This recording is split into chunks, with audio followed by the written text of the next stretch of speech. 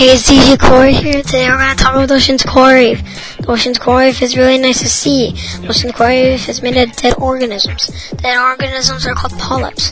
The only way coral can be made if it's in the right temperature to survive.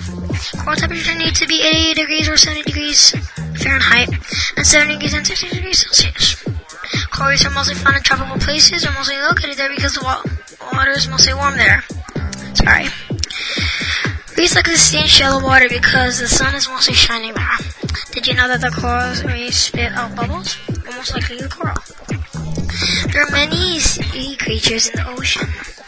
Once the sea was in danger because people in the 1800s started to kill the sea otters for their fur in the winter.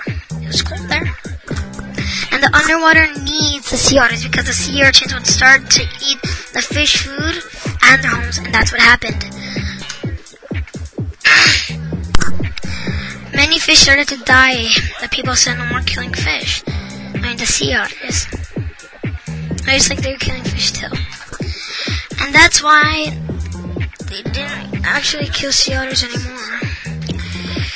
Then the sea otter population came back to normal. Stay tuned for more. This is DJ Coral, and see you in the